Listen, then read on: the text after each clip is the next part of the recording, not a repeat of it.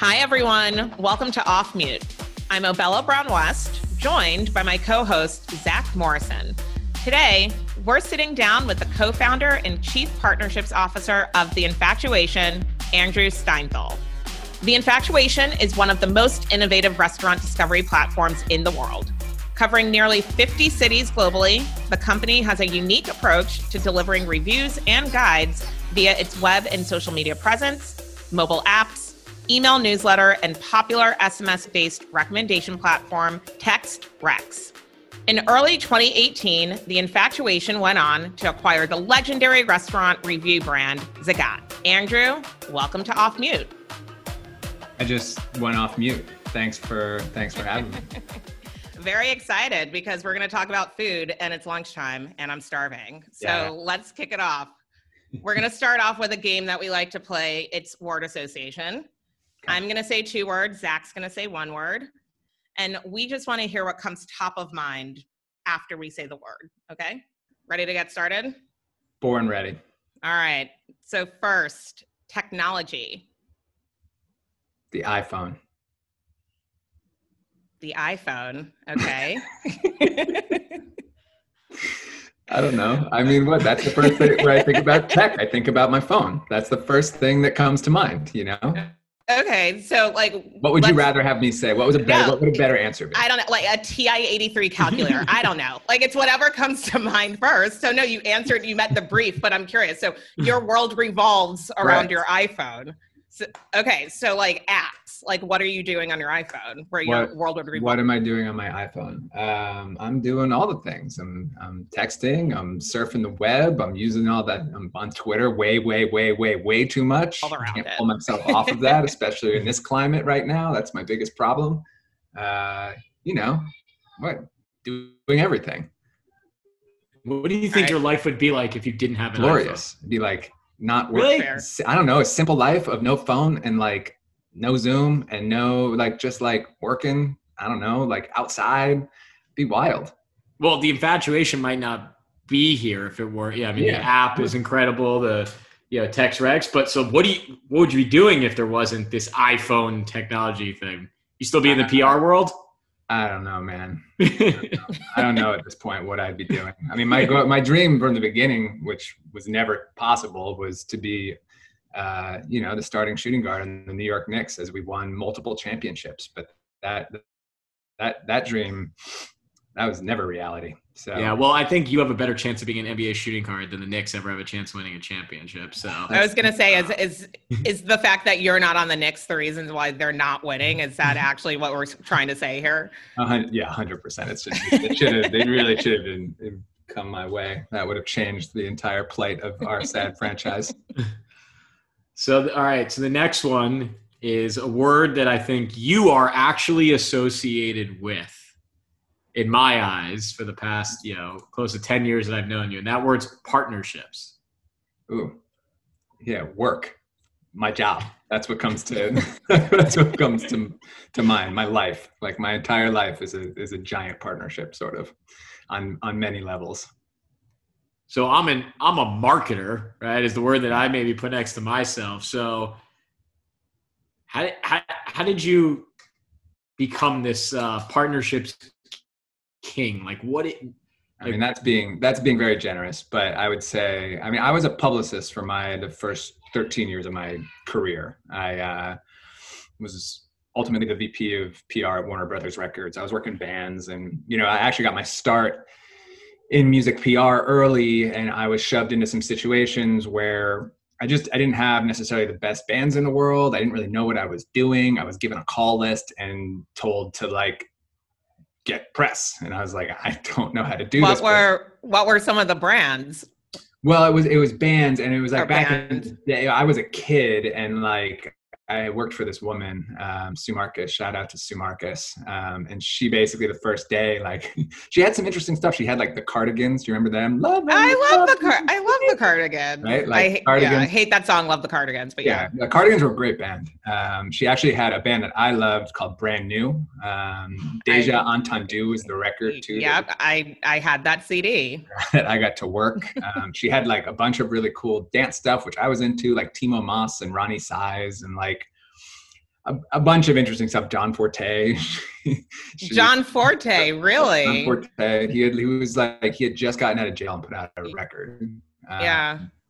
I don't know. And there was a bunch of other stuff too. And then I moved on to some other places and ultimately wound up at Warner Music Group in their independent label group, and like had a bunch of bands that nobody ever heard of for the most part. Right. So my job was to just make people my friend and like ultimately try and get them to hook me up with something, because they weren't going to do it, because I wasn't working like Linkin Park and Green Day, right? Because everybody wanted those bands. Like, I was like, yeah, I'll do whatever they want, right? And they would always say no, right? But like when you have to work stuff that nobody really wants, that's where the real challenge is, and that's where you have to get really creative in how you build relationships, how you figure out how to do your job in an effective way, and you have to be resourceful. So I think my starting out like working bands that weren't great, and then ultimately starting to work some bands that people cared about, was really helpful to my professional development as a person who like managed relationships for a living for the most part. And when we started the brand, you know, we always knew that like if we could build a strong brand,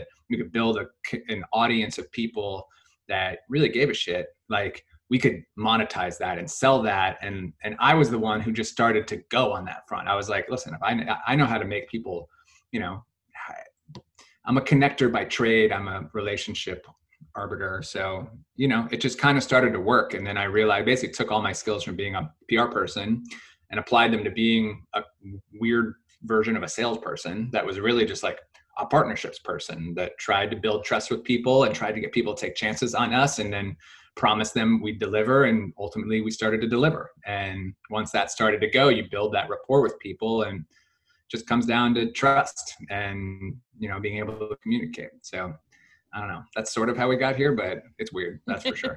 Let's keep it going, because I don't think any of, at least the main people that are listening that are used to hearing from me, they just keep hearing marketing, advertising from me.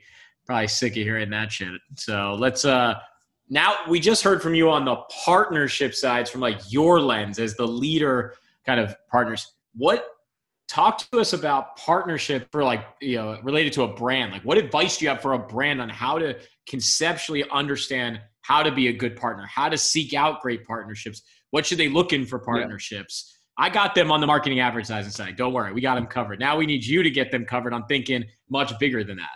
Yeah. Well, I think, look, there are a lot of different ways that brands can spend their money to market to, different audiences. And, there's always going to be different KPIs that people are looking for. But if you have the opportunity to do some more top funnel than bottom funnel, getting creative and actually, working together with a brand like us with The Infatuation, who has a really engaged audience, who's really good at marketing, who's really good at doing things that people care about, right? I think that at the end of the day, we are really good at making cool shit and making cool shit that culture at large wants to engage with, right? Humans, people, brands, whatever. And I think that's a big challenge for brands to do, right?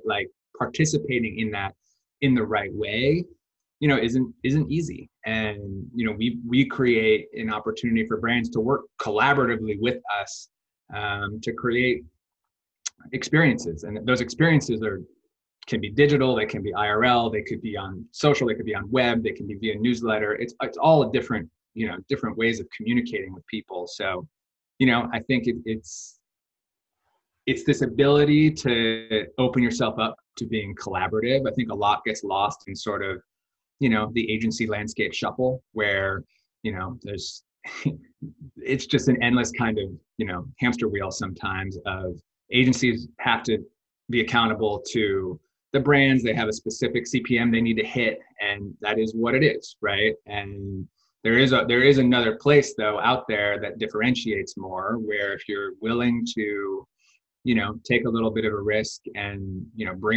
bring your people together in a way that kind of functions not just as a media function, not just as a comms function, not just as a marketing function, but all of it together to actually, build a program that can have multi-platform legs. That's where we fit in really well, and where, we've had a lot of success with, some amazing brands in the past, whether it be American Express or, Nike or Don Julio, and Stella Artois, the list goes on, but it's all about sort of being, for us, a marketing partner that can then build a program that hits on a lot of levels. Like we just launched a really cool program with Dropbox this past week that's like reinventing the at-home lunch scene. I mean, I'm sure we're all experiencing. It's pretty sad. I just wolfed down a chicken salad sandwich that I made, before this, and like, man, like I used to look forward to lunch. I was going out to lunch. I was lunch in the office, hang out with people, whatever. Now it's just sort of this like, shit, we got to get it done in between all our Zooms, and it's just not exciting anymore. And so, Dropbox came to us with this kind of like brief that was impressive and really thought through and really marketing led. And, we were able to come together and think about a program. And we just launched,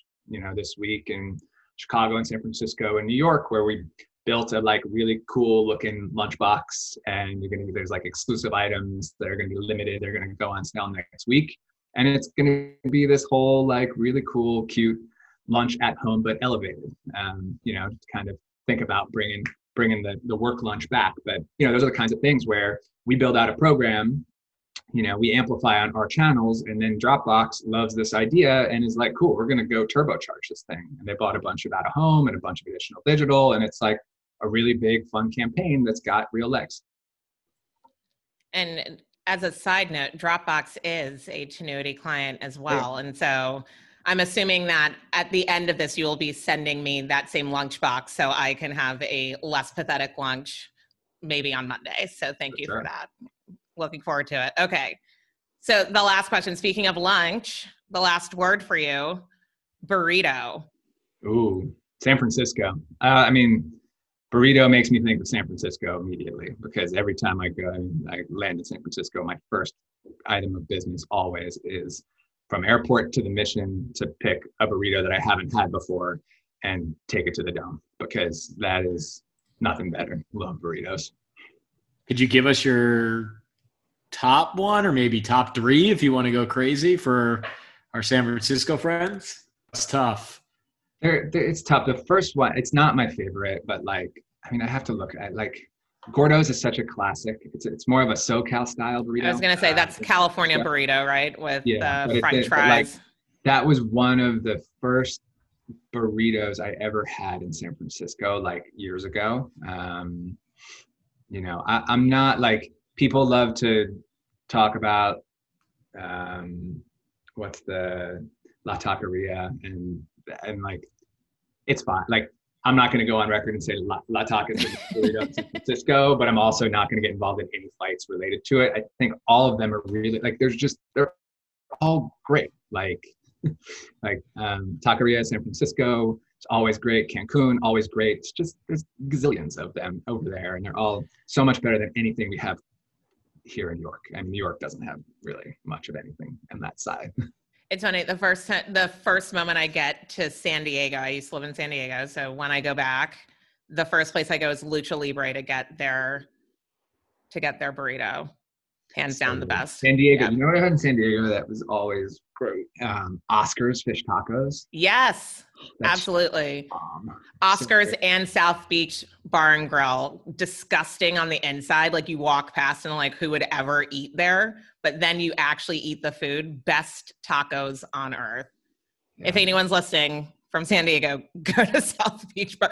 Don't look inside. Just order your food from the walk up and just keep walking. Don't look at the process. Just eat it.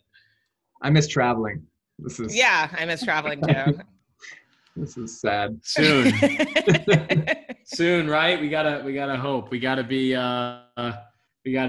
positive there. Hopefully it's very soon for all of us. All right. So, on that note, let's move on. Our next section is called Bold Predictions. And before we go into bold predictions, I'm going to tell our listeners a story about a bold prediction that Andrew had and that I had, but I screwed up on, which is Andrew and I met probably about 7 years ago as he started Infatuation. And in 2014, Andrew gave me the chance of a lifetime to bet on something I was a huge user of Infatuation.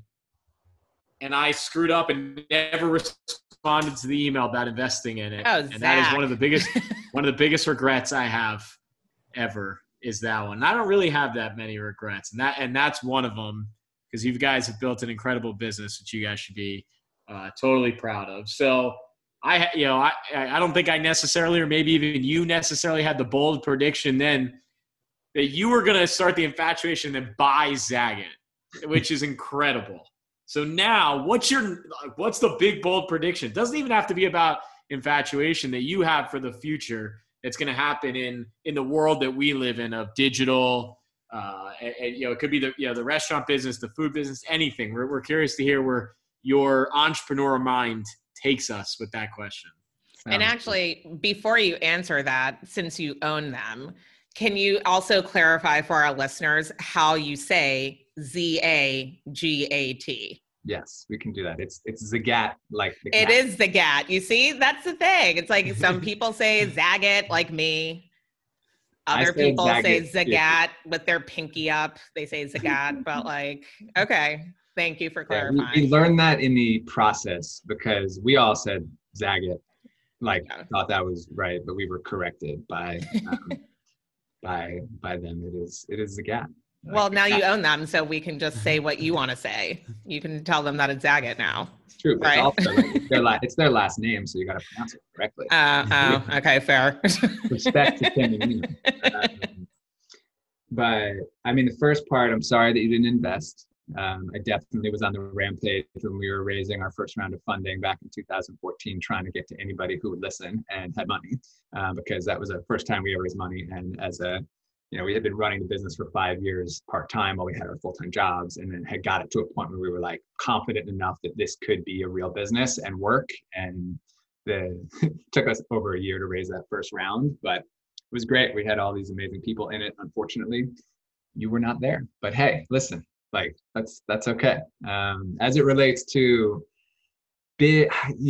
what's going to happen in this industry, I think you're going to see a lot of consolidation. I think the media, the world, this entire world has been upended by the pandemic, and there's so many different elements in play, so many different types of media, types of agencies. I think on the agency side, you're going to see a lot of consolidation. On the media side, with publishers, you're going to see a lot of consolidation. I think you're going to see people, really make a play to take ownership of some specific spaces, whether that is food, whether that is travel, whether that is sports, whether, I think there's a lot of some of the larger groups, the Vices and the Voxes and the, BuzzFeeds of the world that figure out exactly where their sweet spot is and what goes on. I think a lot of the world is going to change. I think it's hard to say exactly how or when or what's going to happen, but I just think there's going to be a lot of movement in the next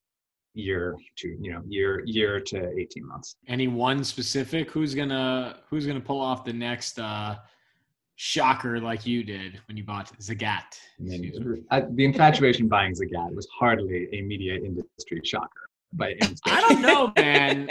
I mean, maybe just for the bubble of like New Yorkers, I'm not a New Yorker.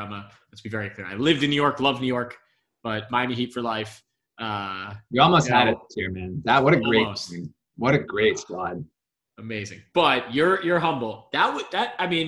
Come on, man. You're entrepreneur, upstart. You acquired the icon. So no more humbleness. But look, I think who would be let's phase it another way. What would you like to see? What do you think would make, the publishing world, the digital world, the whatever world, a better world for consumers and for brands? Well, I think it's the realization that niche audiences are very valuable, and I think that there's plenty of ways to reach a lot of people, but there aren't a lot of ways to reach a really engaged community of people. I think what you just saw with the Morning Brew sale to Business Insider is really interesting, right? Those kids have done an amazing job of building that brand and building that email.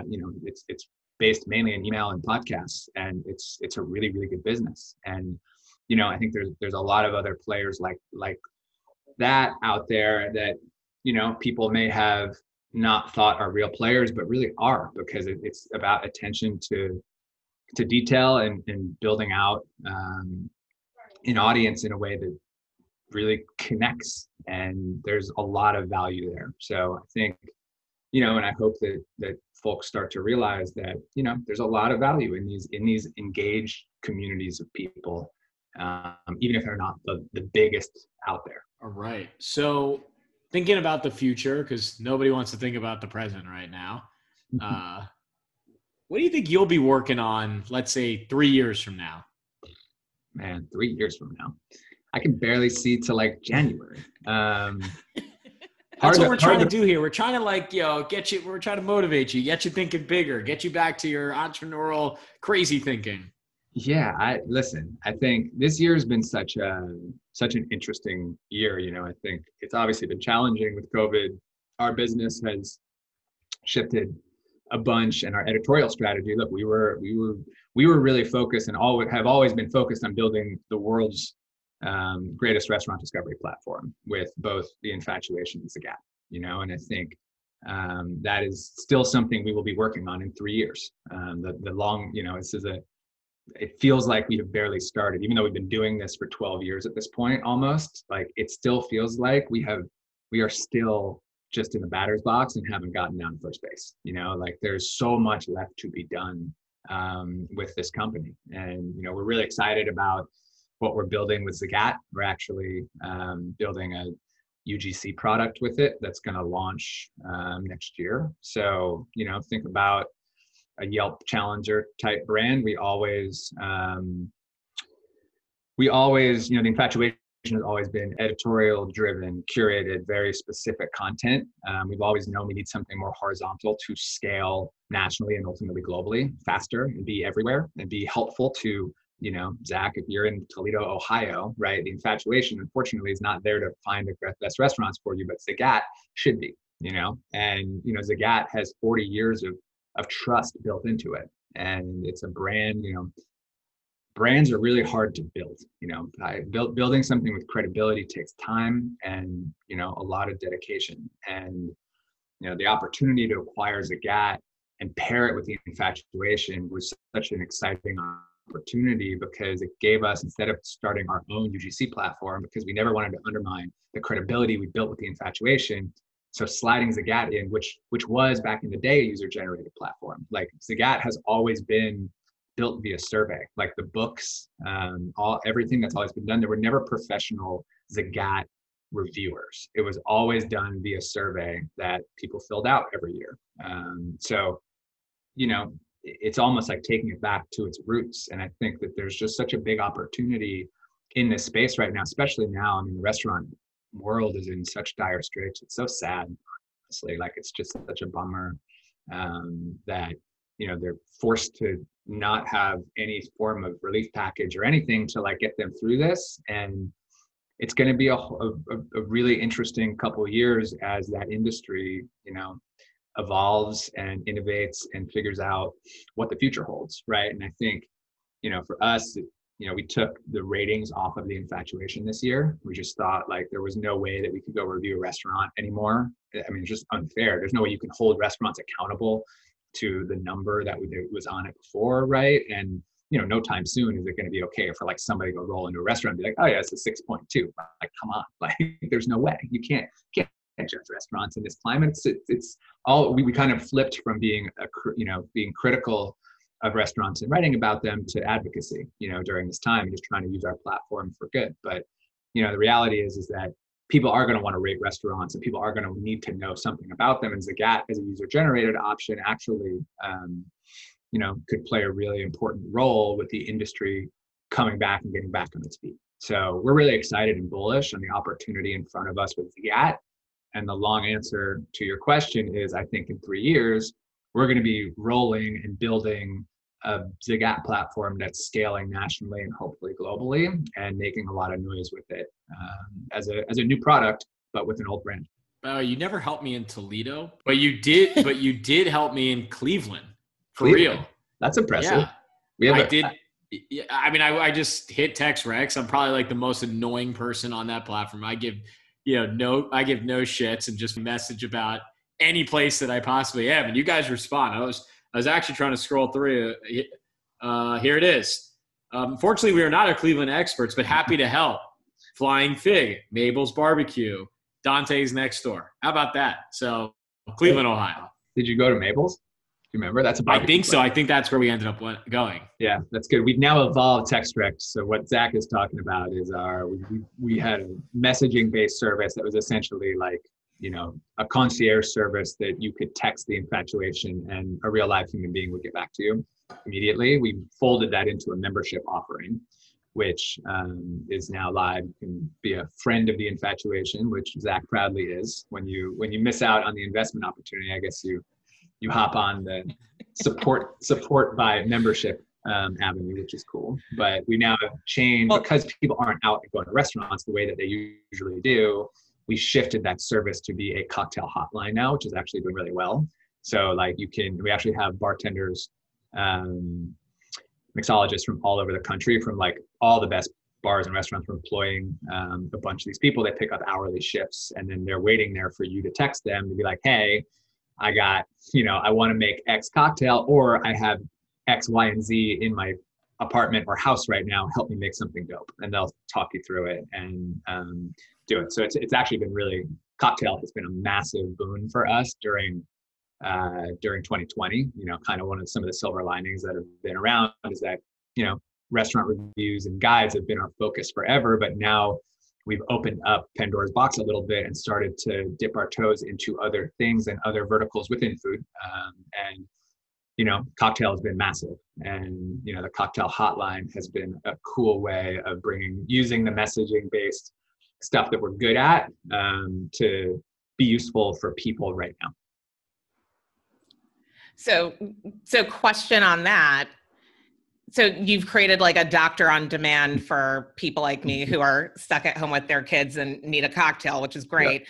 But like, is that something that you think you would have done if COVID was not happening? No. Like, do you feel like you've driven more innovation because of the crazy zombie apocalypse that we're kind of living through right now? Yeah, 100%. I mean, look, I think we always had ideas and thoughts about other things to do content-wise outside of restaurant reviews and guides. But like, so much of our success and so much of the reason why we've been successful and been able to get to this point is because we were solely focused on one thing and one thing only, and that was reviews and guides, right? Like we didn't do news, we didn't do recipes. We, everybody was always asking what the next vertical was going to be. And we were like, no. Like we are going to be the thing that like when you are in a town or when you are thinking about a restaurant, you're going to think of us, right? And I think that a lot of people try and be everything to everybody, and it's really hard to do that. So we just really wanted to be singularly focused on one thing, and that really helped us, be successful and also, have a editorial strategy that was repeatable and structured and focused. So, I think as soon as the pandemic hit and it became pretty clear that this was going to be a thing for either short term or even longer term, like, we are nimble and moved quickly and started to throw some stuff against the wall to see what stuck. And thankfully for us, we have a writer in New York named Brian Kim, who was a bartender at Le Bernardin for many years before he started writing for us. So he had the like real bartending chops and just kind of was like, all right, man, go see what you can do with this thing. And so he started rolling and it all started to work. And now Cocktail has been one of our breakout success stories of 2020, and we'll continue to plug resources and build it out for the foreseeable future for sure. Okay, so next game. Okay. So this one is best and worst. So you've given us some education on how to be a good partner and build partnerships. So curious, and let's try not to be PC here. Let's continue to stay off mute. Curious on the best partner and the worst partner experience you've ever had. Best partner experience. Do I have to name names? Do I have to name brand names? Oh yeah. I mean, we're off mute. Come on. Oh man. Well, maybe we'll bleep it. We'll bleep it, but I want to know. So. There are a lot of brand. The best. I mean, look, I am a Nike fanboy. Like, there's the most important brand to me in the history of the world, and I've been my entire life just being like, oh my god, like I just that brand was like that was the top. That was the goal. If we could somehow figure out how to get a Nike partnership, that was going to be. I would have die happy, and so that happened in 2019 after years of like talking and building relationships and whatnot. They came to us when they were launching the Joyride, a new running sneaker, at the fall of 2019, and we did some amazing stuff together. It was like it was content, whole run maps on the infatuation.com, doing different, highlighting places to eat and drink around popular running routes in New York. We did a pop-up, we did a capsule collection, Infatuation and Nike collab, that was up for sale in the Soho store and at the Nike Soho store, which was hoodies and t-shirts and scrunchies and like lunch boxes and all kinds of stuff. It was really cool. And we did a pop-up restaurant for 3 months in Brooklyn. We brought in all these great restaurants. We did a tacos night, we did tacos weekend, pasta weekend, burgers weekend, brought in all these great restaurants and did a bunch of like cool events and runs and stuff out of that. So that was, that was kind of the Grail partnership of just having the opportunity to work with the swoosh. And also ultimately now I have an entire closet full of Nike Infatuation sweatshirts with the logos next to each other. So that felt really good. The worst partnerships were one, we got hired once by, an agent. We got cold email by an agency we'd never heard of. And it was like some pop-up food experience thing that was like theater, but like, it was like a cross between something around Sleep No More and like Carbone was how they were billing. They're like, it's a whole out of body experience thing. And we're like, this is trash, but we'll take your money and try and figure out how to like make this make sense. And our strategy was pretty much like hire a bunch of influencers to talk about it so that we didn't have to talk about it. But we went down the whole road. It was just like their communication was horrible. They didn't book anything. Like they were like ready to market it, but they didn't have any creative and they just didn't even know what was happening. It was an absolute disaster, but we wound up doing it. They got it together. And then, we spent the money and then, they ultimately were like, cool. Yeah. So we can't pay for this because this thing went bankrupt. And, now that 150K that said was coming your way, that's not happening. And we're like, oh, that's fun. So those are always fun ones when, you do the work and then you're like, okay, is it worth hiring lawyers and really going after this? Or is it just, water under the bridge and you just move on and not deal with it? But that was the only time we ever got taken for a ride financially, where we actually like had a contract, like a full blown contract breach.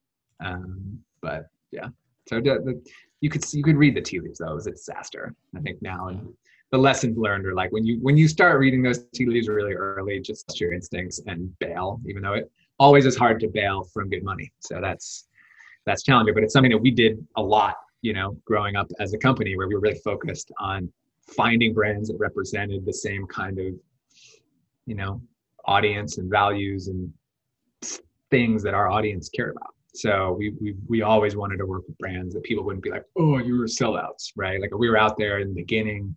And even now, like promoting McDonald's or something, it's different now. They got a Travis Scott meal and they got some cool shit going on, but like, you can't be telling people to go eat at cool neighborhood restaurants or whatever, but then also like, getting in their face and like demanding they have a Happy Meal. So,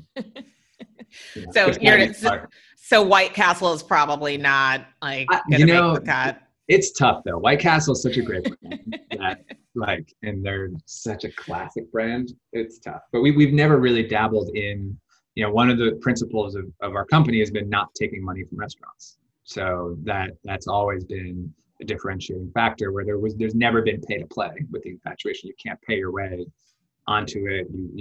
We've stayed away from restaurants as a revenue source. So, that's why we're always working with other lifestyle type partners that are adjacent to food. And I think that the reality is that people sometimes are like, oh, it's a food thing. Why would we want to do this? Right. But it's like, the reality is food is culture. Food connect. Everybody eats 3 times a day. And whether it is sports, lifestyle, fashion, auto, like all these things, food is a part of everything, especially if you're doing anything IRL or, food needs to be a part of that. Drink needs to be a part of that. So there's a lot of different ways that, food can integrate if you allow it, if you allow to think about it outside of just like, oh, this isn't a vertical that's like, one of our key pillars. Can I just give you props for using IRL at least 2 or 3 times in this conversation? I don't think I've actually heard someone say that before. I dig it. Thank you. I'm sorry. This has been an eliminating podcast. This has been great. Yeah. Well, IRL, 2020 has been a tough year for IRL. That's for damn sure. And I don't know that IRL is ever really coming back the same way it was. So we like to give everybody the opportunity to come off mute and flip the script and be the host for the end of the show. So it's up to you, Andrew. Where do you want to take it? You get to come off mute, talk about whatever you want, ask a question, spark a conversation. Well, I'm just interested from your guys' perspective as like, what's been happening? What have you seen trend-wise in your business, over the last 8 months or so? How has the pandemic impacted how you all operate, how you work with brands? Have you seen, KPIs change? Have you seen people's goal, what people are after change? I think we've definitely seen folks have to get extremely efficient now. They really, there's less money to play with, obviously. Like nobody's going ham in 2020 and just like opening up the floodgates for the most part. People are being really cautious, but and smartly so. But just interested to hear your guys' perspective on what's been going on this year. Yeah, I mean, look, we're in performance marketing and e-commerce. So, at the beginning of the pandemic, I think brands were, like everybody in the world, was staring into the sun and had no idea, when that, what was going to come about, or whether they were even going to have vision when the sun went down, maybe in mid-March. I think the brands that we work with emerged from this, whether they were omni-channel retailers, whether they were D2Cs or marketplaces or whatever it may be, realizing that the only way to connect with their consumers and the only way for sure to interact or change or drive a sale, which is our job to drive revenue for our clients, was through digital and through e-commerce. So our business and the work that we do is never become has become even more critical to brands during this time. But the most intriguing part to me about the pandemic and how we've helped our clients is at Tinuiti, we've been talent over geography for 10 years. Before the pandemic, we had 35% of our workforce that was more than 50 miles from one of our offices. So the first thing that we did was help our clients understand how to use Zoom, because we were one of the first customers of Zoom. So helping our clients understand how to engage with their colleagues and partners was probably the first thing that we did. And then Obella and the thought leadership train took over from there. Yeah, I mean, from a work perspective, it's been interesting because I think across all of our clients, like there's always been the balance of like awareness, consideration, like loyalty, conversion.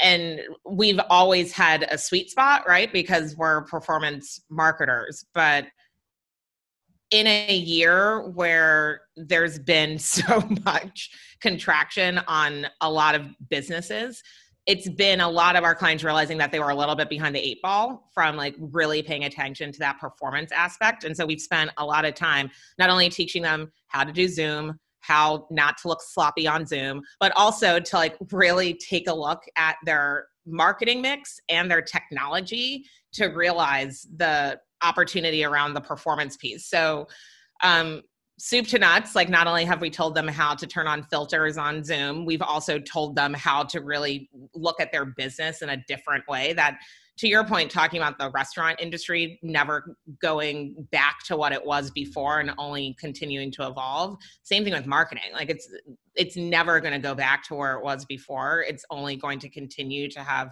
more people be more critical of how they're future-proofing for another situation like this and making sure that their budgets and their marketing strategies are aligned to that. Totally. No, I hear that for sure. I mean, and that speaks to what we're going through too on our own level, right? We're like, we had a lot of, like, I'll say it again, IRL was a big part of our business.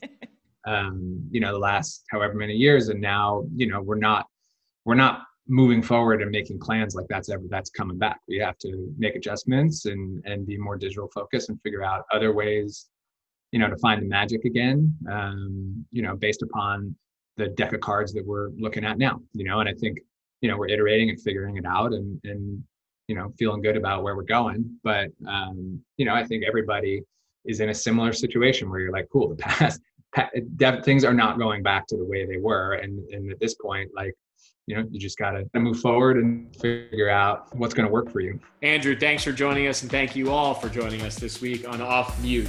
Next week, we'll be joined by Carlos Cashman, the co-founder of Thrash.io, an emerging Amazon seller conglomerate.